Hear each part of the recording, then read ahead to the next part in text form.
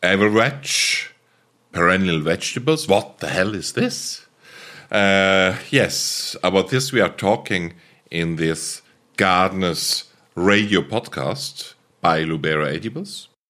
Welcome to Gardeners Radio by Lubera Edibles, the podcast for professional gardeners. We are talking about edible plants. There are numerous vegetable types which are perennial, where you can plant them one time and then you have can earn them. They are cropping 5 years or even longer. So very interesting, very sustainable also.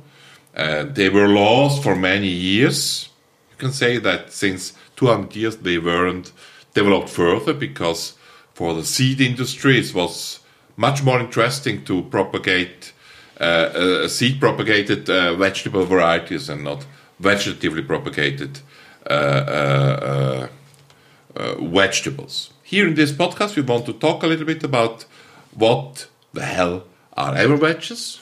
And I have, as always, I have the specialists with me.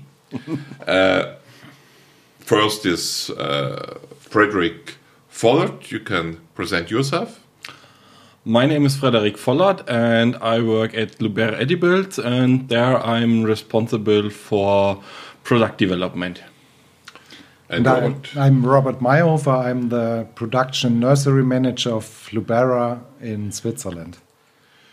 And now, Frederick, can you explain me what the hell are everveggies? Yeah, as you just told us, everveg or perennial vegetable are mostly historical vegetable varieties or species which have an perennial growth. They are all mostly winter hardy, and you can plant it one time and harvest on the plants almost between 5 and 10 years.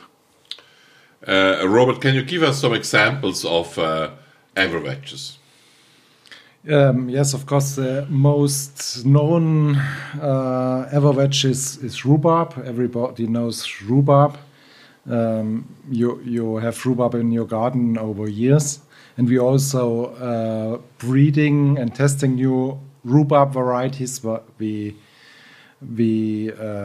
looking for new varieties with nice flowers, for example, with nice leaves, so that we can combine the ornamental and fruit value. Yeah, that's what I'm looking for. Yeah. Or also we're looking for dwarf rhubarb or smaller growing rhubarb where you can cultivate in pots on patios, on terraces. Another example is artichokes. Here we're looking on testing varieties which are working in Middle Europe, varieties who are winter hardy and have no problems with wet and cool winters and autumns. Another example is I'm looking for the English word sweetwood. I'm not sure if it's right. Licorice plant. Licorice plant. It's also a plant you plant once and harvest after 2 years the first sticks or first roots. Yeah.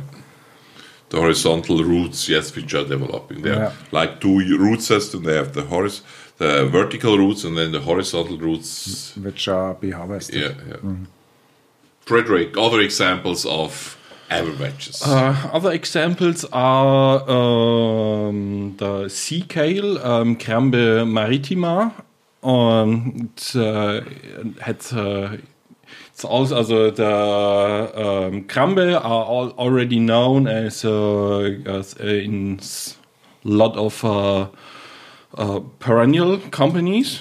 They in other species, but we decided to try to propagate a sea kale, Crambe maritima, has edible plants, and also the flowers or the closed flower stems are also edible. Another evervetches are, for example, skirret. It's on the continental Europe. It's not so known. I think it's more. It's well known on the in the UK and also in Ireland. And another interesting evervetch is tree kale. Yeah, different shades also of colors of tree kale. You can, of course, ask how wide this assortment can be. It can be very wide. So we are testing salads, perennial salads for the moment. We are looking for more fruits of the roots. For example, yam varieties, which Dioscorea varieties, which are winter hardy. And there are very interesting ones, I think, also which are interesting because you can earn the roots, and we have also fruits on the climbing plant. So we will see in 1-2 years. I think we are starting selling this type of plants at Luberacom, but not as a young plant for the moment. You see, it's a very big assortment of plants. It was a little bit lost in the last 100-200 years. So that's a reason that also it could be very interesting to work as a breeder on it. And I think it's just right to the market because people are looking for easier vegetables which are really sustainable, where you can plant one time, then earn 5 years. So I think that's really something that the market is waiting for it.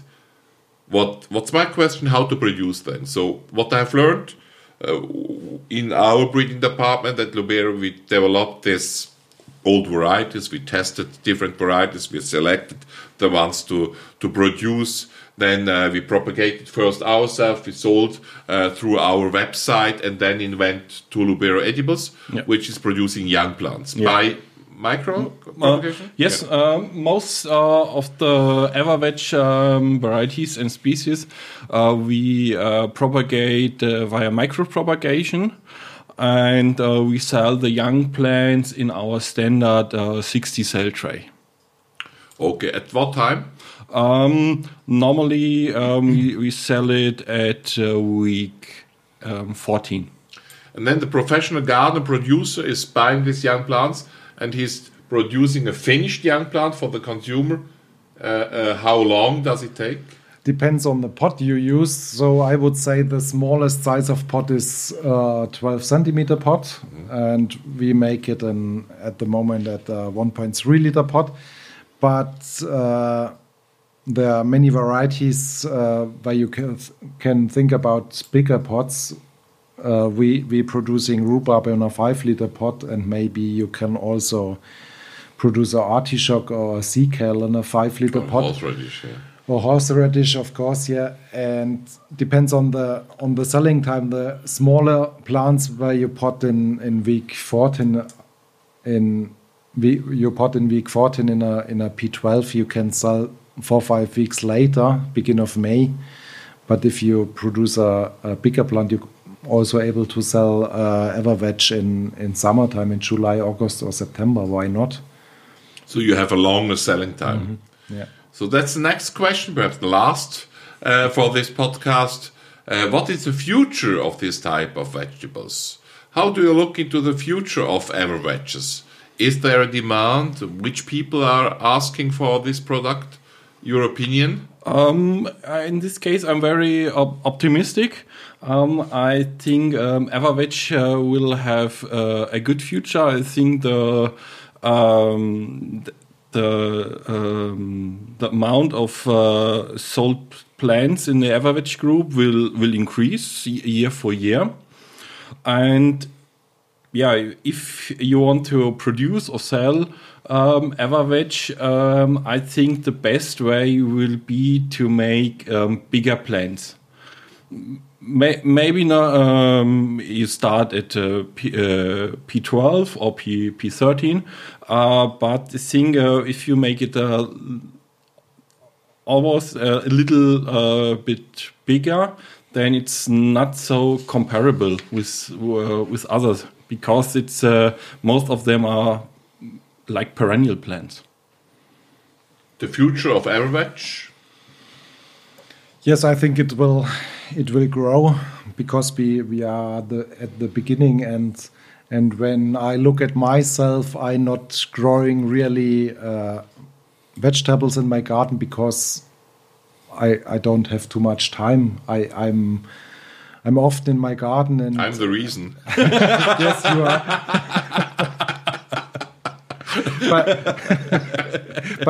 but if you have vegetables in your garden which you plant once and you can harvest year after year, or if you not harvest it and you have a nice plant or a nice perennial plant in your garden, I would do it.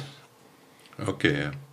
So the unique selling proposition for, if I can do a little bit a summary, the unique selling proposition for Everwedge is really plant one time, earn 5 years or even more. The unique selling proposition of Everwedge is also, you can use them as a veg, but you can also have them as an ornamental plant with an ornamental value. So you have something out of it in every case in your garden.